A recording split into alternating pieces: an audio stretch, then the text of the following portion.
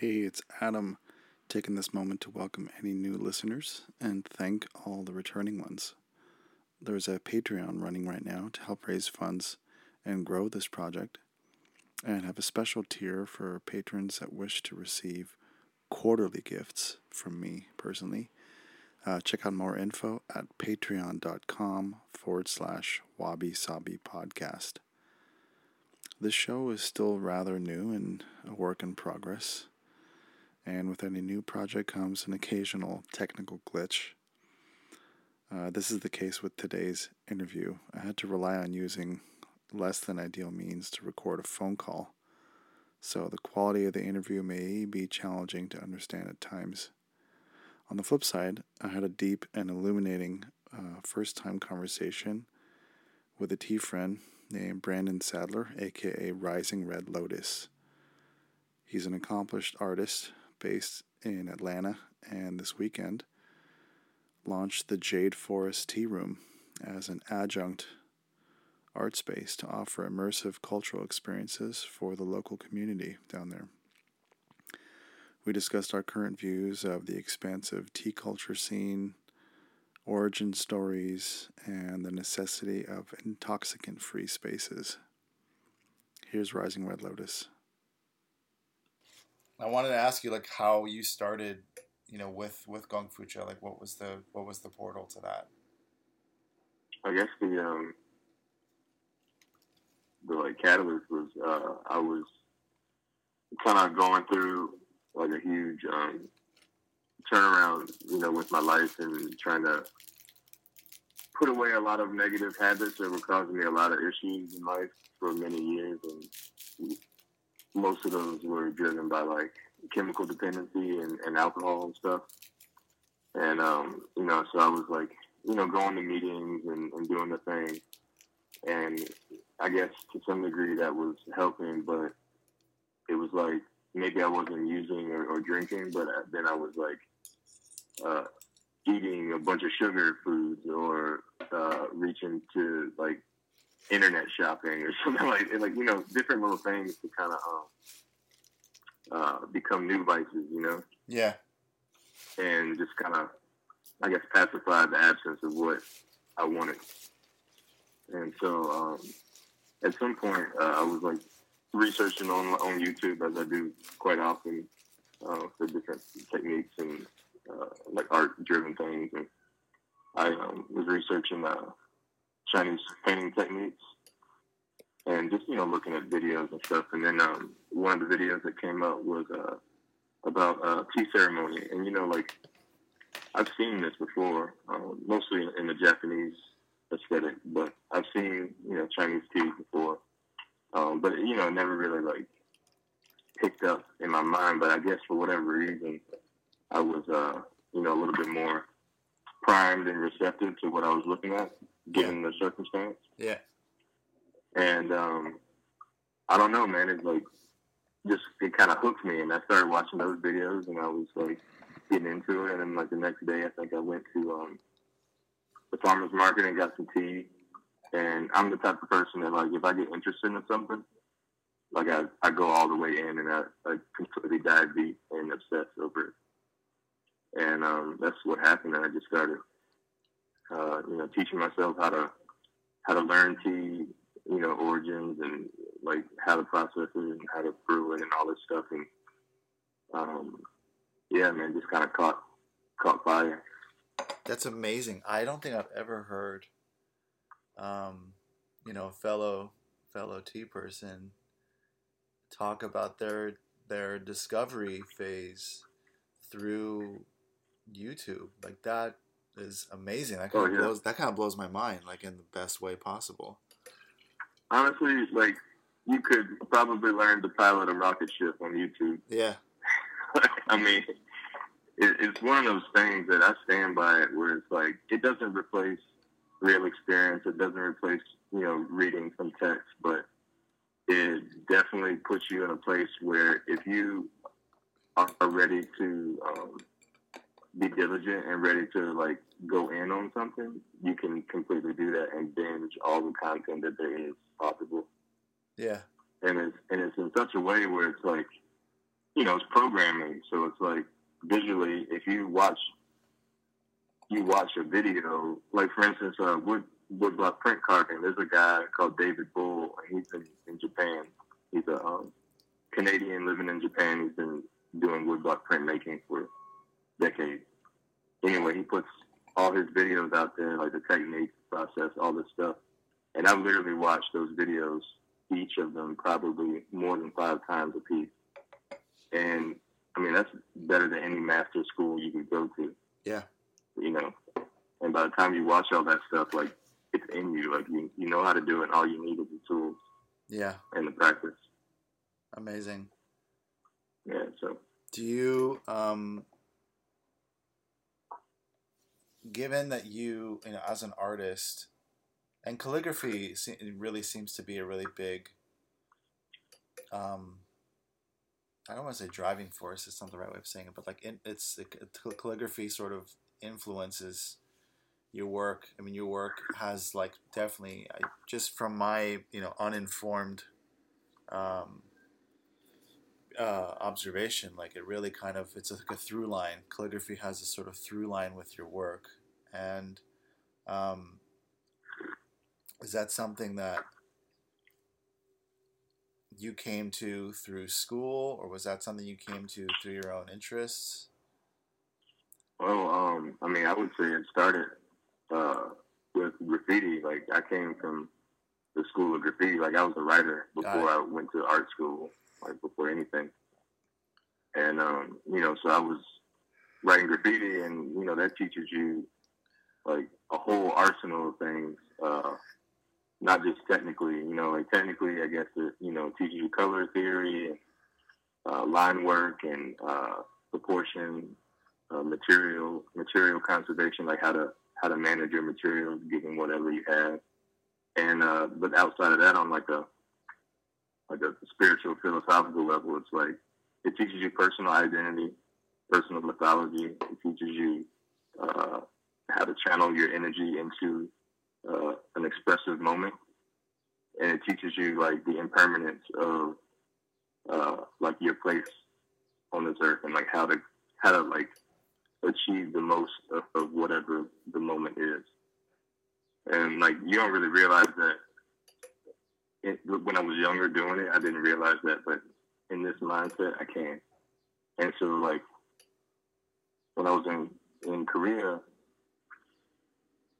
like all the stuff that I was researching there, it connected fully because the meditative qualities, the moment in time, the permanence and impermanence of calligraphy, it kind of correlates like hand in hand with graffiti and its philosophy and its techniques.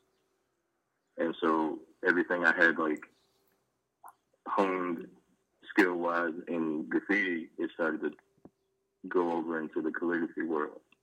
And so now I can like, I can create with the elegance of a brush, but then I can still have the same sensibility of what I used to do with the street and bring those two worlds together.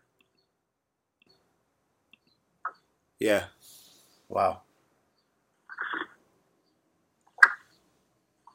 That's one of my like. Yeah. Oh, go ahead. No, please continue. Oh, and that's also like one of my, like that's one of the most enjoyable things to me is what do you call it? Synergy. Yeah. Where you think that arbitrarily you're kind of I like this, and I'm interested in that, and this is what I'm going to do now. But when you get to an age, or maybe when you just take a moment to kind of step back and look at it, like all the things that you participated in life, they begin to weave like a web and kind of stack upon each other, and they all inform each other, and they work together. Right. There's a kind of a concert of all the interests and expressions that act like, or at least maybe may emulate kind of celestial bodies or something, and there's a kind of symphonic I don't know, some kind of movement or orchestration going on where all these things, as you say, like kind of come, like they weave together, or they kind of feed one another. Yeah, I believe that. Yeah. I believe that. So, and that's kind of where I am now, where it's like, as an artist or as a maker, my graffiti background informs my calligraphy. My calligraphy informs my drawing. The drawing informs the calligraphy, and the drawing informs the painting. Then you have tea in the background of all that, and that's informing what I do with wood. The woodworking is like, allow me to create, like I build all this furniture, like it allows me to create the space for the tea. And then now I'm doing ceramics, and that allows me to have vessels for the tea or whatever. And like nothing is out of place, and nothing is, outside somewhere. Like it all fits together. Right. Like one of those, I don't know what the terminology is, but one of those, the Japanese puzzle boxes. Mm-hmm. I don't know what the traditional name is, but I don't either. Yeah. There's a guy on Instagram that makes those things, and they're crazy. Yeah. Amazing. Yeah, so I don't know. That's just I've slowly began to kind of just appreciate what tea brings to life, and I didn't really realize it when I first started, and it's slowly starting to reveal itself. I wouldn't even say slowly. I think it's kind of happening pretty quick. Yeah, it's interesting to hear different tea people's stories of how they basically take tea on in their lives, how it not dictates, but just how it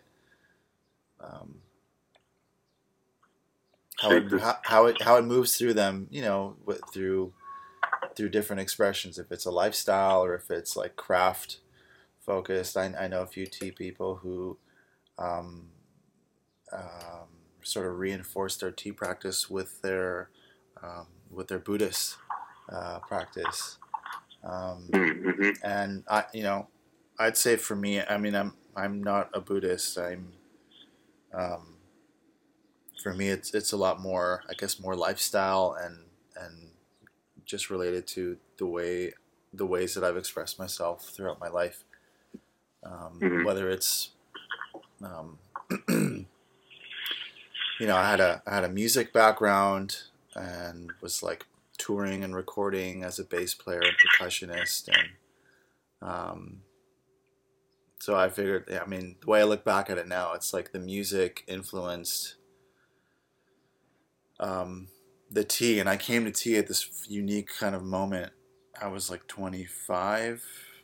I'm 35 now, and it was at a tea house, and I was like, as a percussionist, I was in San Francisco going to play or perform at this tea house, which I'd never been to. So it was the portal and the gateway and the kind of mecca at the same time. It became this place I would come back to anytime I was in town, from LA. And after like 8 months of, obsessing over this place and the experience of being there and how it was, that place, it was a tea house called Om Shanti. And what was it called? It was called Om Shanti. This is in LA? It was in San Francisco.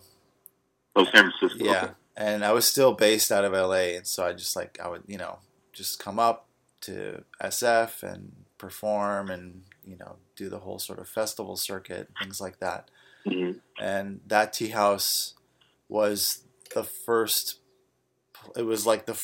introduction to, Gung Fu style tea drinking from people from a really diverse an eclectic group of people. It was like the most quintessential like San Francisco type of experience, where it's like this amazing,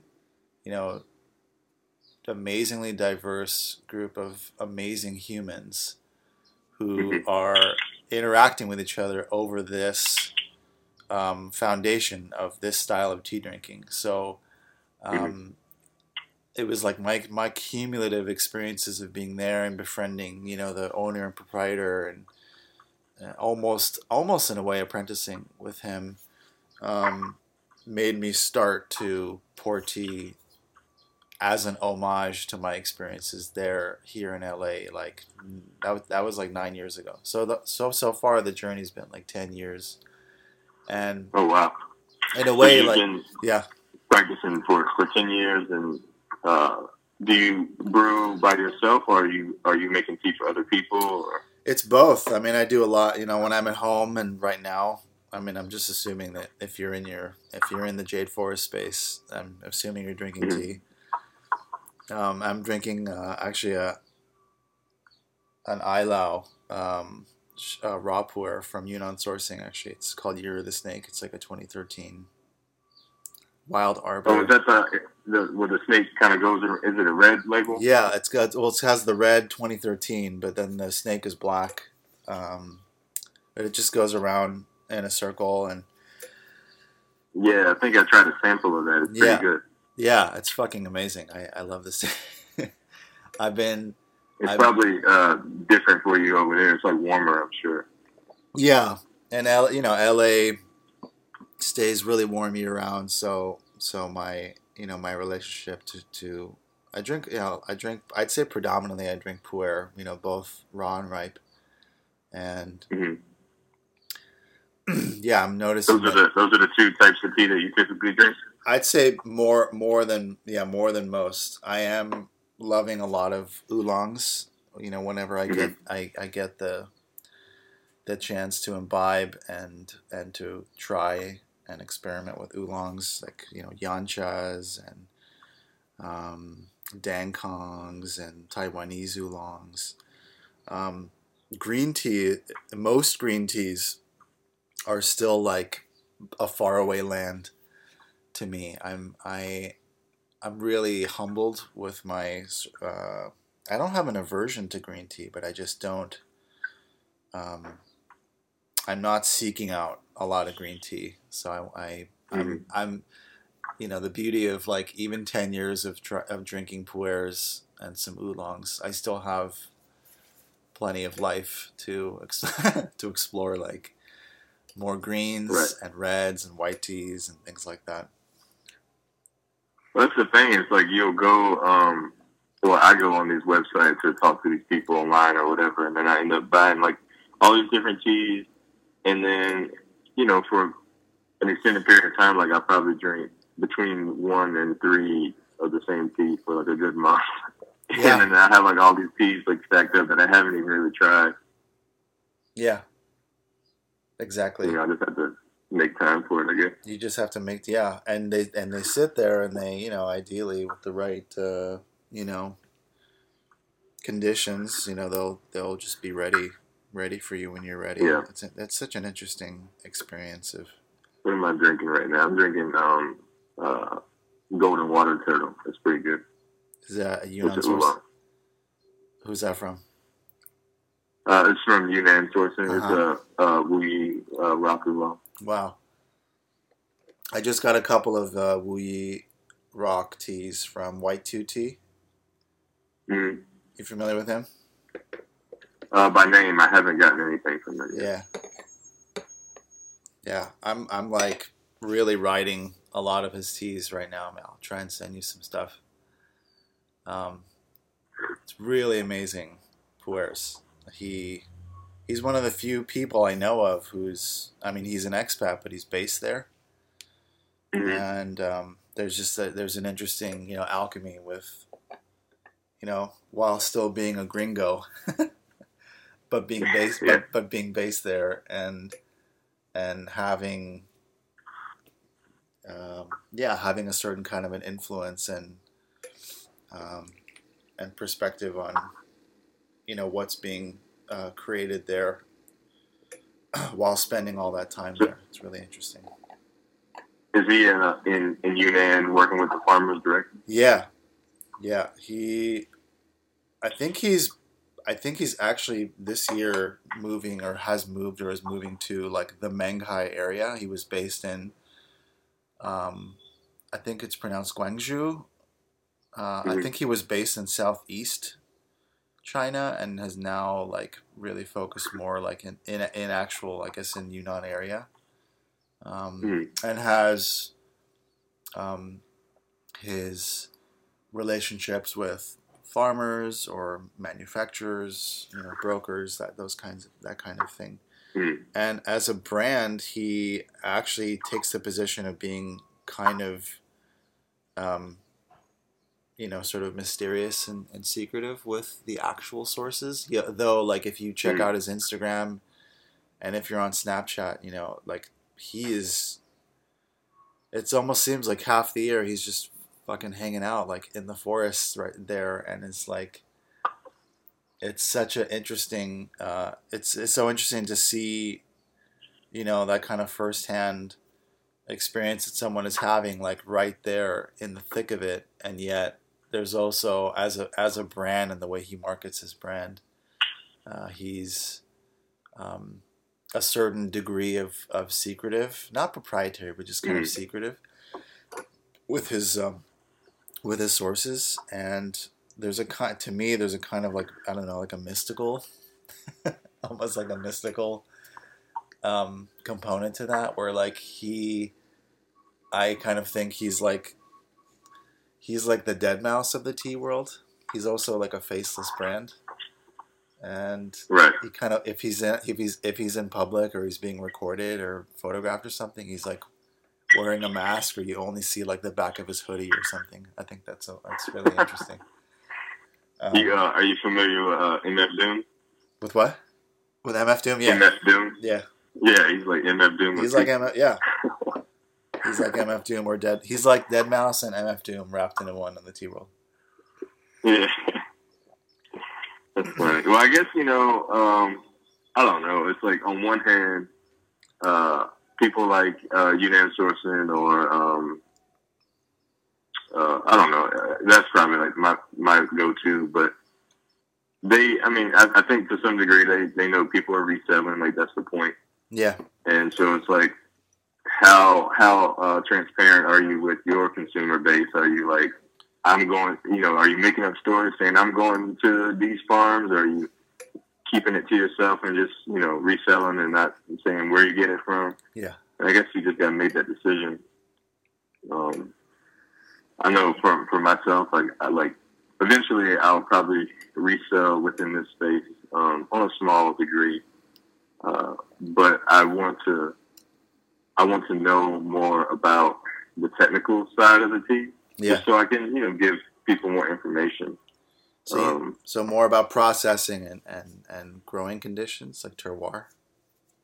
Yeah, I'm learning that. Like I guess just sometimes when I watch these videos, especially like Scott, like he knows a ton. He's been doing it for years, and he goes out there, and so he knows a ton of information. And sometimes I guess it seems like it could be really daunting.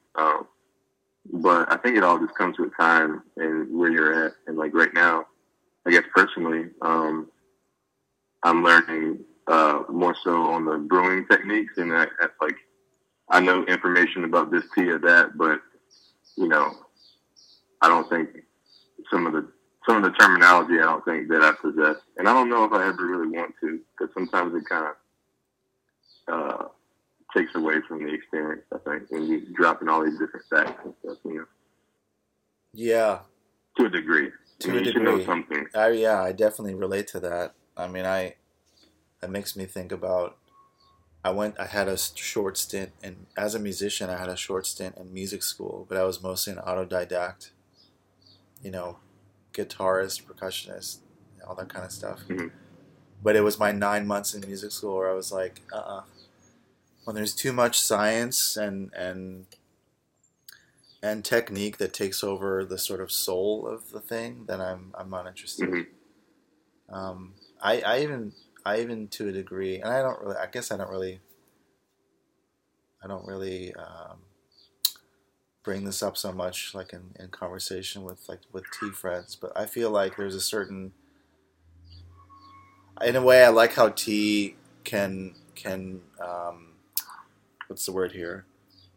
there's a really interesting spectrum that I experience of tea people in particular, where there's some of us are like more, there's like literally, I mean, I hate to put it into categories, but there's kind of like type A and type B, where type A, like a type A individual, it may, he or she, they may be more focused on the size of the gaiwan or tea vessel, and to the milliliter, the type, the exact temperature of water. You're measuring, you're weighing, the tea to the gram, and you're using a timer and all these things. And and there's this part of me that is always like, I can't. Yes, and there's a way where I feel like I am a perfectionist, in certain aspects of my life, and that's mostly just from my own personal cosmology. But when it comes to tea, it's like that's the last thing I want to do is use a scale and a timer, and I want to feel as much as I can. It's such a time bending experience for me, right? Subjectively, and so yeah, for any mode of expression or sort of skill set that you can always like kind of make more scientific, I always sort of start to like turn my back towards and keep a healthy distance from it. I don't know. I think that at least for me, I think I want to keep it, like you say, like just being sensory and feel and intuitive, and like I'll learn the information as I go. But like my guess, I definitely don't want to spend a bunch of time dropping this fact and this term and this thing, because most of the time, unless you're coming to learn that, which you probably already have learned on your own or look for it on your own, it's going to take away from the experience. Like, I'd rather develop the art of making the tea to such a degree that where, like, explanations aren't really necessary. And if you ask any questions, they can be answered if I know it. Yeah. Yeah. Which, speaking of, I actually just got yesterday in the mail a book by, I don't know if you heard of this guy, Tony Gebeli, in the tea realm. Not familiar. He published What's the name of the book? The name of the book is called Tea: A User's Guide. Okay. And it's a really like non-dogmatic, sort of non-spiritual approach, and like I just read through the introduction yesterday, and I want to get into it because actually I think I'm going to speak to him later this month on the podcast, which is really cool. I think you should check that book out. Like, if you're interested in processing styles, brewing styles from a non-dogmatic approach, that would be really cool. And he's based in Chicago, and I think he like, while he's big in the tea realm, I think he started World of Tea, and then it changed into the American Specialty Tea Alliance. It's like a group. It's like a membership group that I also just joined as an individual member to just connect with tea people. Anyway, but he wrote this book, and he himself is like a CTO. He has a tech background.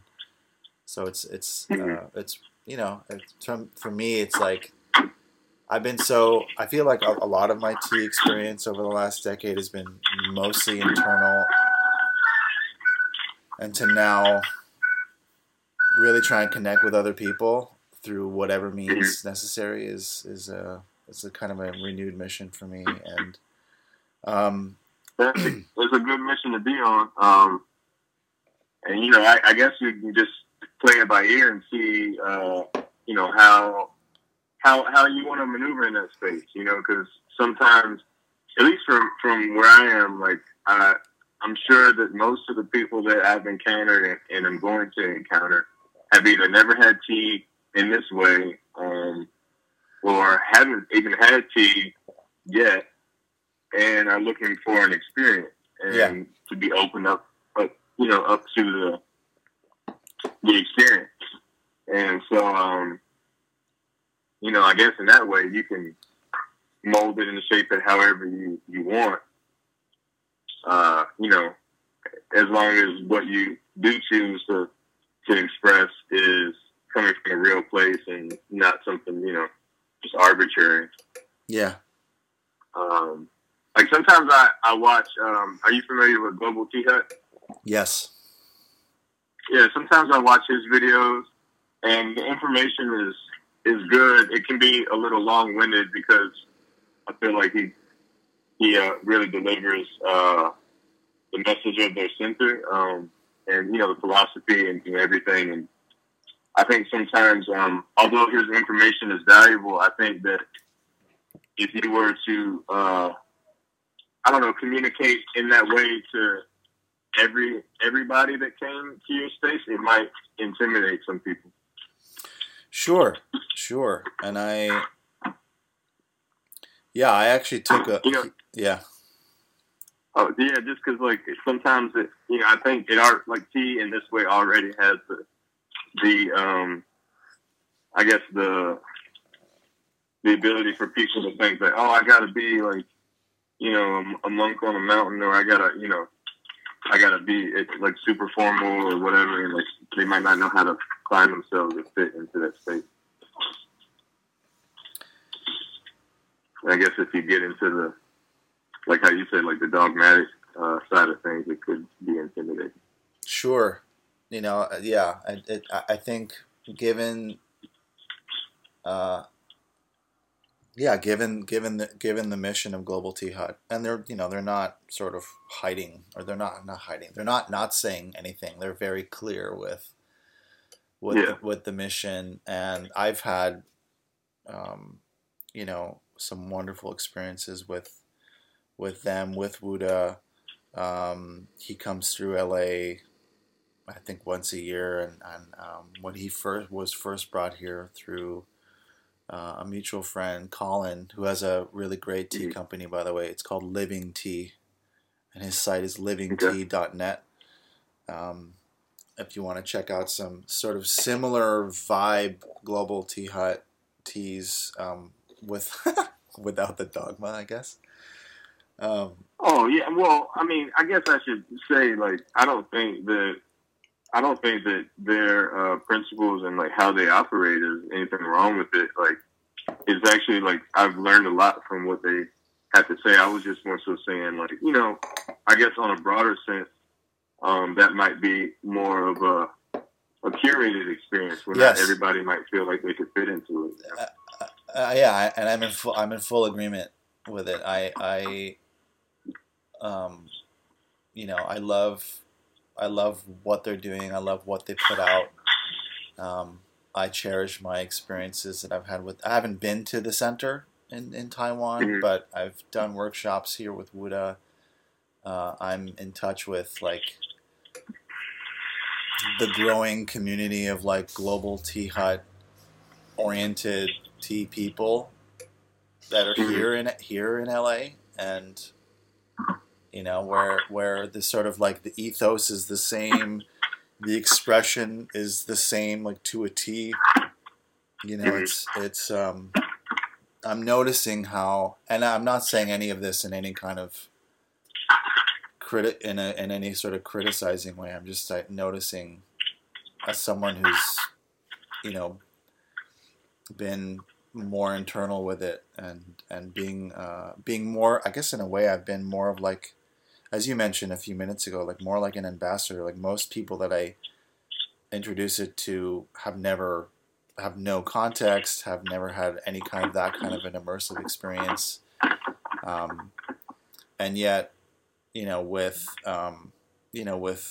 what Global Tea Hut does, and who, I don't want to say who they cater to, because they definitely are introducing tea to a lot of people for the first time too, which is wonderful. But it is very much, as you say, a very curated kind of tea experience, and I don't want to overuse or sort of bastardize the term, dogma or dogmatic, but it's more like template. It's more like a template, and it very much is a template that exists, that attracts more, conscious, mindfulness people, and that's a wonderful thing, and there's definitely a big need for that. Right. And I feel like at this point for me, my desire to have a public space, similar to what you're doing with Jade Forest, is to have a space to explore the immersive qualities of tea. For people who probably have no background with it, and at the same time, like, have a couple like well-seasoned people come through and like host stuff as well. And I'd love to know more about how, Jade Forest, as I understand it, today is, Friday, March 15th, and as far as I understand, you are opening it up like right now. This weekend is like sort of your first set of programs. Right. I mean, it's my painting studio. So the way that I want to treat it is like, it's where I make my work. It's where, I'll display the work that I create, and then I have the tea room or the tea space in the room. Yeah. And so a lot of people are familiar with my work here, and I want to just make a space where they can like be close to it and see where it comes from, and then, have an experience in it to where not only do I feel more connected to the people who are consuming my work, but they can feel like they had, something to be a part of.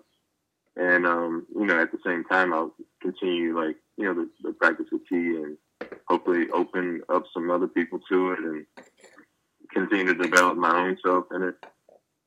Right now, it's like, I guess you would say like a dream experiment where, it's something that I've thought about for, at least a year and a half now. And, now it's like coming to be, and I didn't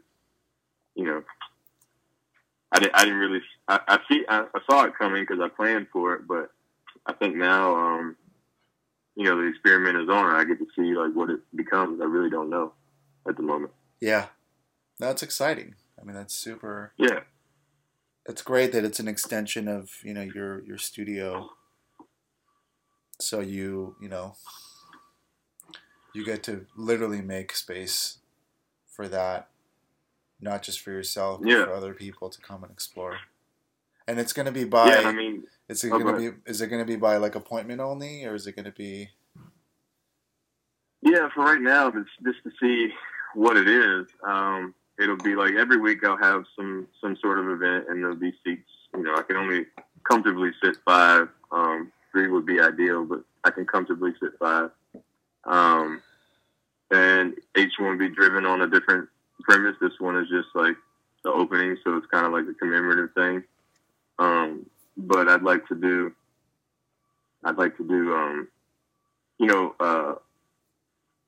like say it was like a oolong journey where I put together like a spread of like different oolongs, and we went through the tastings of those. Or maybe, I don't know. I have to figure it out as I go, but something that just kind of broadens it more than just me having tea.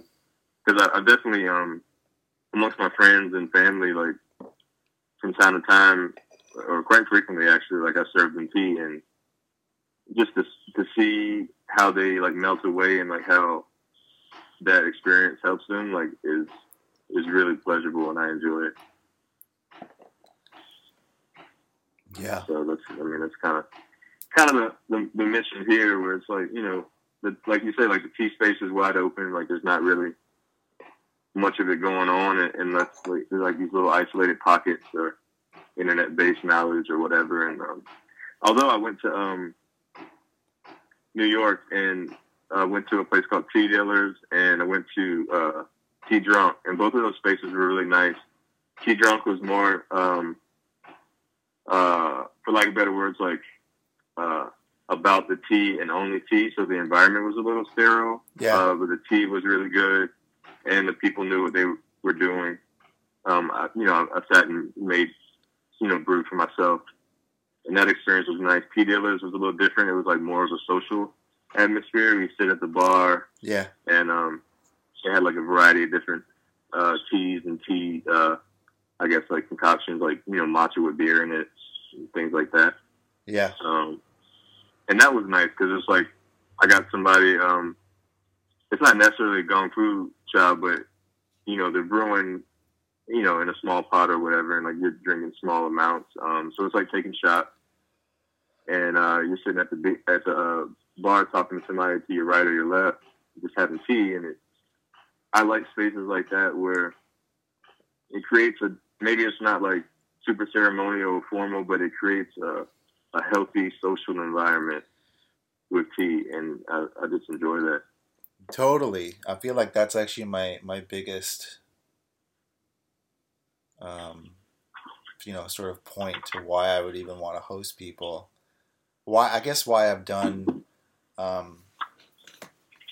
I've done like tea events over the last decade, in LA, where it's like, I was always looking for ways to, having been even a performing musician, but not really drinking beer and not smoking cigarettes. It's like I'm kind of missing out on a lot of, maybe either a lot of conversations or just like moments to meet people. And so Right. I would go to, where the events would have me. So it was a lot of like art openings, some concerts, sort of like art walk type events where it's just like a big community of like galleries and stuff that are, opening up their doors for a night, that kind of thing. And I was like a one man tea operation. In a way, sometimes I'd call myself a TJ. And you called yourself a TJ? A TJ. And I would just have, I would just have like one table with like, I don't know, maybe 5 or 8 cushions, always set up, find like the corner, find like the spine of the room, set up, and pour, a pu'er, an oolong, and maybe one herbal tea. And basically create the social atmosphere that I always looked for at events. And my sort of implied intention with my space, which I think I'm going to call it Portal, actually. That's sort of that's the pop-up name for now. Call it what now? Portal. Portal? Okay. Yeah. I like that. Thank you. It's just to kind of maintain what I understand to be like a historical through line, which is like the tea house predated the bar, the pub, the coffee shop, or like something like a tea house. Not that I would necessarily set up my space to be a traditional tea house, because I'm going to focus it more on like, retail and gallery type experience, like an immersive experience, as you pointed out with your space. To invite just a number of people in to have the experience for whatever certain allotted amount of time, and do it in that kind of way. But yeah, I feel like it's so important, either like from my own personal experience of not really gravitating towards intoxicants, but also for people who are like looking for, an intoxicant-free, social experience. Like,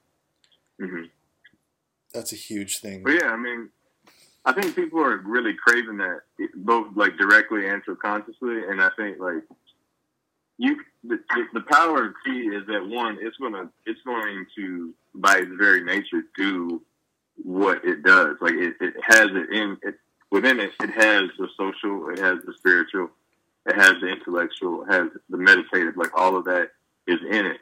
And so, like whether you say I'm gonna make this a social atmosphere, eventually it's going to hit somebody spiritually. It's going to drive somebody's brain to have a deeper thought. It's going to do what it's made to do. And so I guess like the one thing that like I really value about say like Global Tea Hut is where it's like the tea is the teacher or that kind of thing where the tea is going to it's going to bring you to wherever you need to be. Yeah, the tea as a vehicle for sure.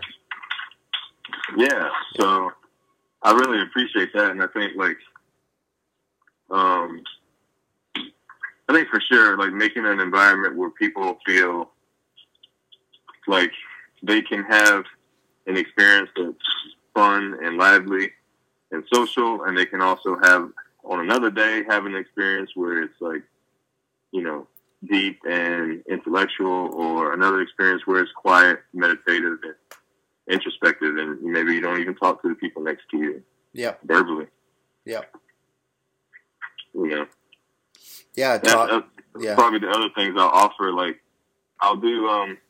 I want to find another word for it, but right now it's like guided meditation. So, what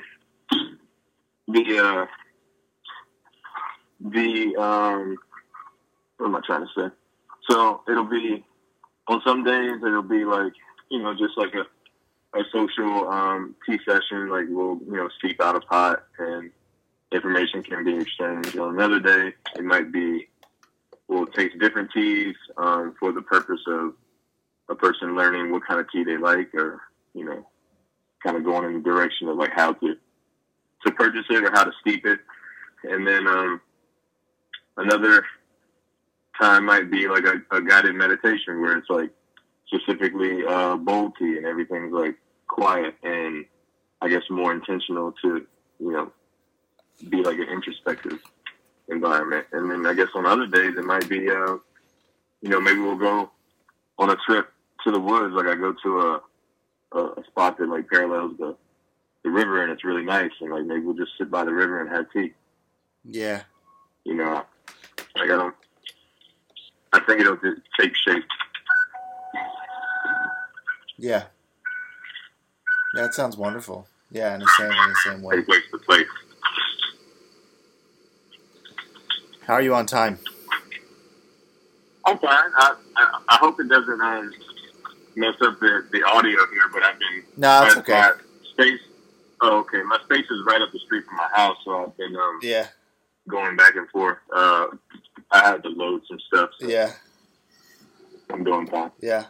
No, I mean that's that's the beauty of this like even just call. Like, I was like I don't know what to call my show. I mean, I want to talk to everyone about everything, and I do want to talk to tea people about tea, and like parents about parenthood, and entrepreneurs about entrepreneurial shenanigans. And but I was like, I don't want it to be perfect, so I'm just gonna call it Wabi Sabi for now because I don't know what to call it. And it was like, it really it's sort of calling it that and having a very like, the way I approach my tea is in the same way. It's like I have an intention, but I'm not going to like, manipulate all the factors or or try and like control, every aspect of it. And it really heals like that kind of like inner perfectionist in me. I think that's a good way to be. Yeah. Yeah. I mean, if like me, I've had all sorts of plans. I've, made all sorts of preparation. And, inevitably something goes on the outside of the lines that I established. And, you just gotta, learn to appreciate it. Yeah. It's not about what actually happens. It's about how you choose to respond to it, or, that kind of thing. Mm-hmm. I recently went to a tea tasting here in LA with a guy named Peter Luong. He has a company called Song Tea. I don't know if you heard of him. No. What's his name again? His name is Peter Luong, but his company is called Song Tea and Ceramics. Is that in Texas? He's actually he's in SF. Oh, okay, never mind. I was thinking of somebody else. Yeah. And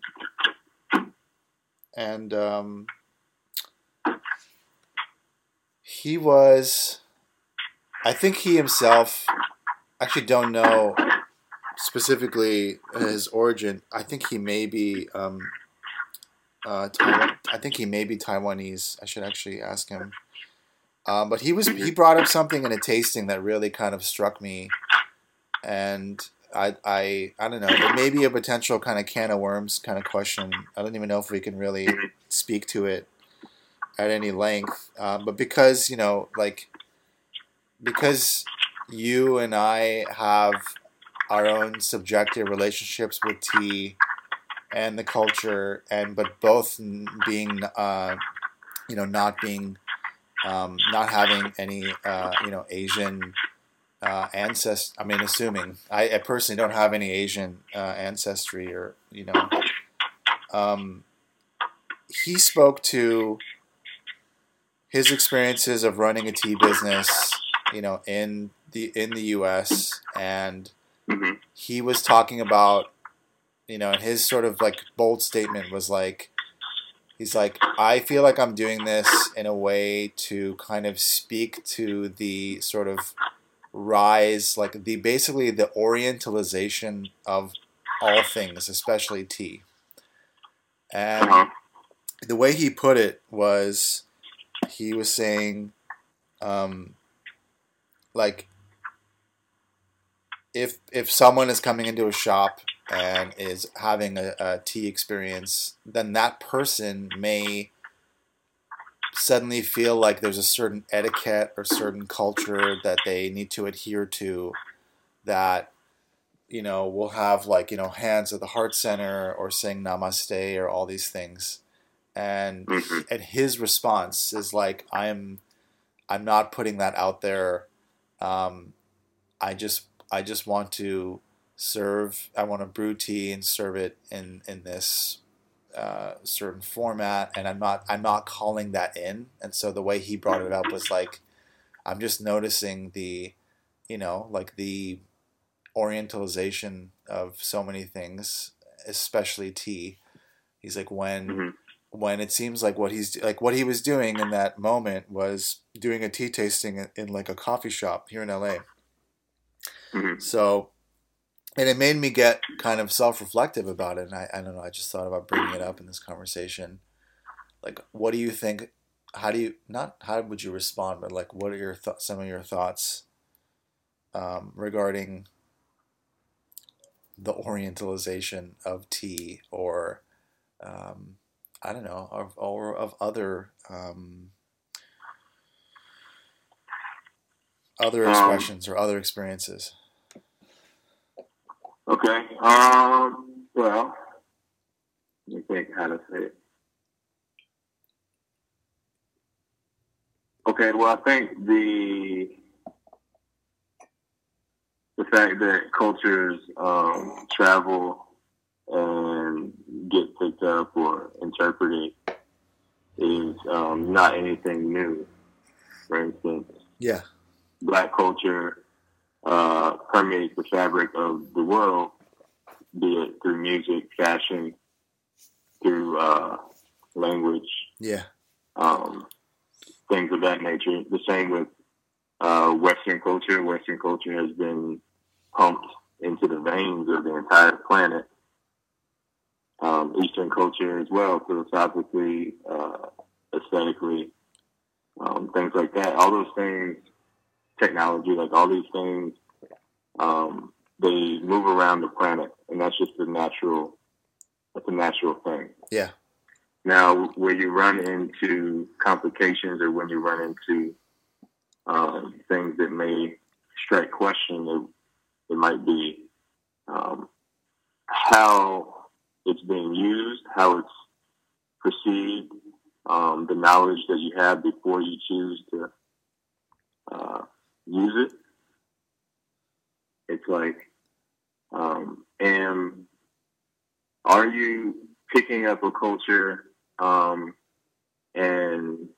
bastardizing it and making it into something that it was never intended to? Are you doing something disrespectful? Do you have information of the origin of it, or at least some element of where it came from? Are you paying homage to that?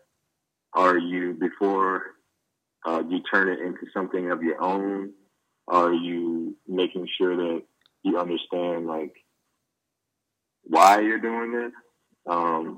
And all those things don't need to be covered, but I think the main issue would be like, in your pursuit of another culture, are you being respectful of where it came from? Are you aware of that? When you communicate to the world, are you relabeling it as something that you created? Or are you like giving credit where it comes from? Yeah. Now, I guess in terms of like the Orientalization, where it's like, do I need to be a Zen monk? Do I need to wear specific clothes? I think that for the average, well, not the average because I don't know that, but for a person of the mindset that I think for you to have the mindset that it's okay to be interested in other cultures and it's okay to find yourself within it, I think if you have that mindset, you don't feel like you need to be that culture fully in order to participate or in order to find yourself in it. But if you're not readily open to receiving other cultures, learning about other cultures, experiencing them, you might think that in order for you to participate, you have to be the archetype and oftentimes the stereotype of where it came from. Yeah. So I guess it's just like, who's participating? What's their mindset already? And what's their education level in terms of like dealing with other people and where they come from? Because like for my own thing, I'm a black man. I come from two different sides of the fence where it's like my mom's black, my dad's white. So I know how to exist. Well, for one thing, I can only be a black man. Like I can't be a white man tomorrow. You know what I mean? Even though I have that blood in me. So I guess like I come from a life of being many things and being open to different experiences, sharing those experiences and finding myself in them. And I guess you just have to find, or people have to find their way. And all you can do is like be authentic. If you're the person like creating the space, all you can do is be authentic to, your intentions and make sure that those have integrity as much as you hold for yourself. And the other people, like they gotta find their way. Because I don't want, when people come into my space, although like in my artwork aesthetically on the surface, it may read, this is all Asian everything. But I by no means am trying to be Asian. I don't think that you have to be in order to do these things. But I know I've researched the things that I'm involved in. I've made them my own. And yeah, I think it's a beautiful thing when you can like, mix cultures and make sure that the voice is there for whatever cultures you mix, and make sure that nobody's being destroyed in the process. Yeah. Thank you for saying all that. I feel like that was really beautifully said. It's funny. I think I used to be self-conscious early on in my tea journey, where I was like, is there a fine line between appropriation and celebration? Mm-hmm. And I think the more time I've spent with it, and the more people I've come in contact with. I was like, no, I don't think that line. I don't think it's a hazy line at all. I think it's very clear, or it may be clear, at least for people who are sensitive and aware, when they can sniff out when someone is appropriating something, and when then Yeah, I and mean, then, yeah, yeah, yeah, I think, and it might be hazy. I don't know. It might be. For all I know, it could be. Well, I think that well, speaking for myself, I think that the way that I'm communicating tea in general, and even the art forms that I do, I think it does two things. Like it expands who I am, it expands my culture and where I come from. And I also think that it brings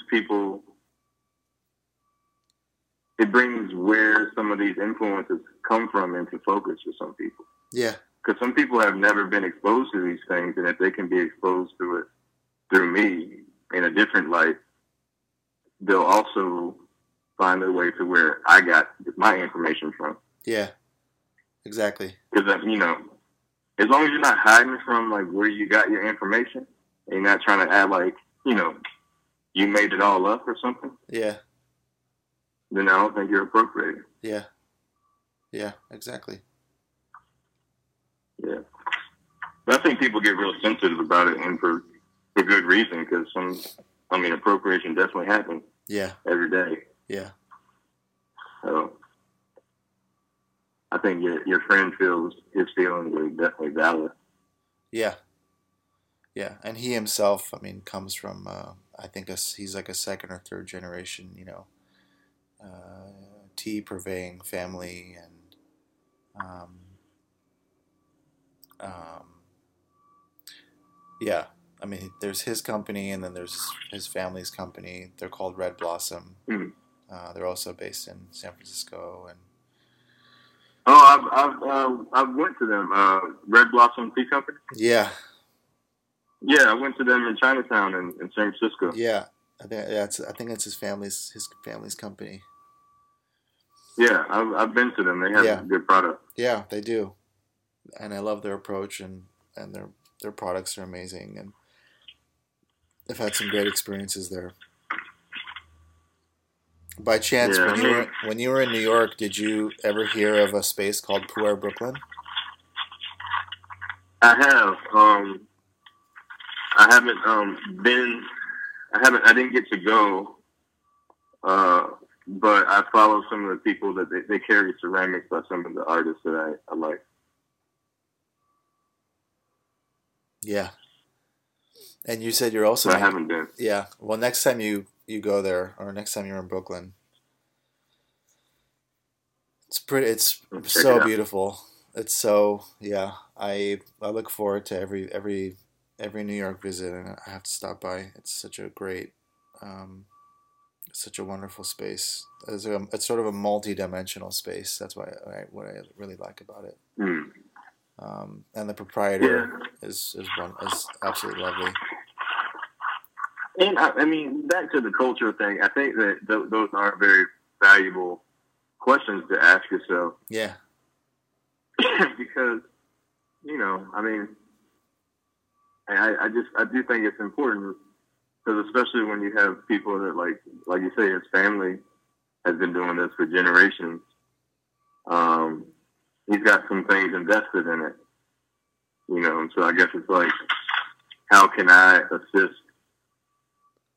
by default, how can I assist his family's legacy through my practice and, patronage, Yeah. Yeah. Yeah, it really comes down to like a framing, framing and self-awareness, and even in a larger and even in a macro sense, like going back to like one of the first things you said in this conversation about how all the modes of expression start to weave together and support one another. Right. All comes back full circle. Yeah. So I don't know. I didn't until you said Red Blossom, I didn't know what you were speaking about. Yeah. But I definitely bought from them in person and online. Yeah. Yeah. Well, man, now I wish I was like, coming to your space tomorrow. I want to sit down. Yeah, at some point, if I find myself in LA before you find yourself in Atlanta or vice versa, we should definitely link up. Yeah. Yeah, please come over. And if I have my space up, I'll definitely let you know. How's the response been with, getting ready for, for the first event? Like, do you have like seats booked up? Yeah, pretty good. Both sessions have sold out, which is good. Great. I think that these first two sessions will let me know how to move forward. Just in terms of functionality, because there's things like when people start spending money, like it's different when my friends come over here and like I serve them tea. But when people start spending their money, you want to make sure that you're giving them what they didn't know they needed, and hopefully I can do them a good service, and we'll just see how it goes. I think I will, but we'll see how it goes. Yay. Yeah, so I'm excited about it. I have all these like drawings and stuff, because initially it was like this really grand thing where I was gonna build this like it was like a huge space, and in the center of the space it'd be like basically like the tea room is within the space, and it has like water cascading down the sides of it, and like like all this like it's really beautiful. But this will be step one, like phase one. Phase one, yeah, totally. Like tabula rasa, yeah, so clean slate. Well, yeah. So from here, I'll see what it does. Yeah. Well, I wish you an amazingly exploratory first weekend. Thank you. And I really appreciate. I think it'll be fun. Yeah, yeah. I'm jealous. I want to be there. And again, thank you for the quick reflection, the spontaneity, and the openness to meet each other in this discussion, and for the inspiration to pursue a similar space to express and to have people come in for the immersive.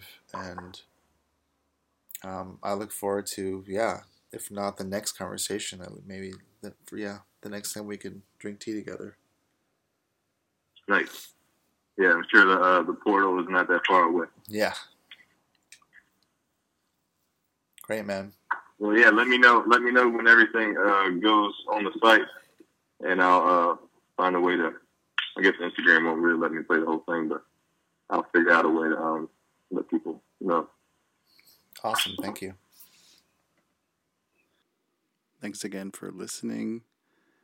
Hope you enjoyed it. Hope it wasn't too difficult or challenging to hear the interview at times. Again, I hope after this mercurial season, I'll be able to squash all these technical difficulties as they come down the pipeline. Feel free to subscribe to the podcast, and if you're feeling it, please leave a review. I welcome any and all feedback. And again, please check out the Patreon at patreon.com/Wabi Sabi Podcast. That's WABISABI PODCAST. Thanks.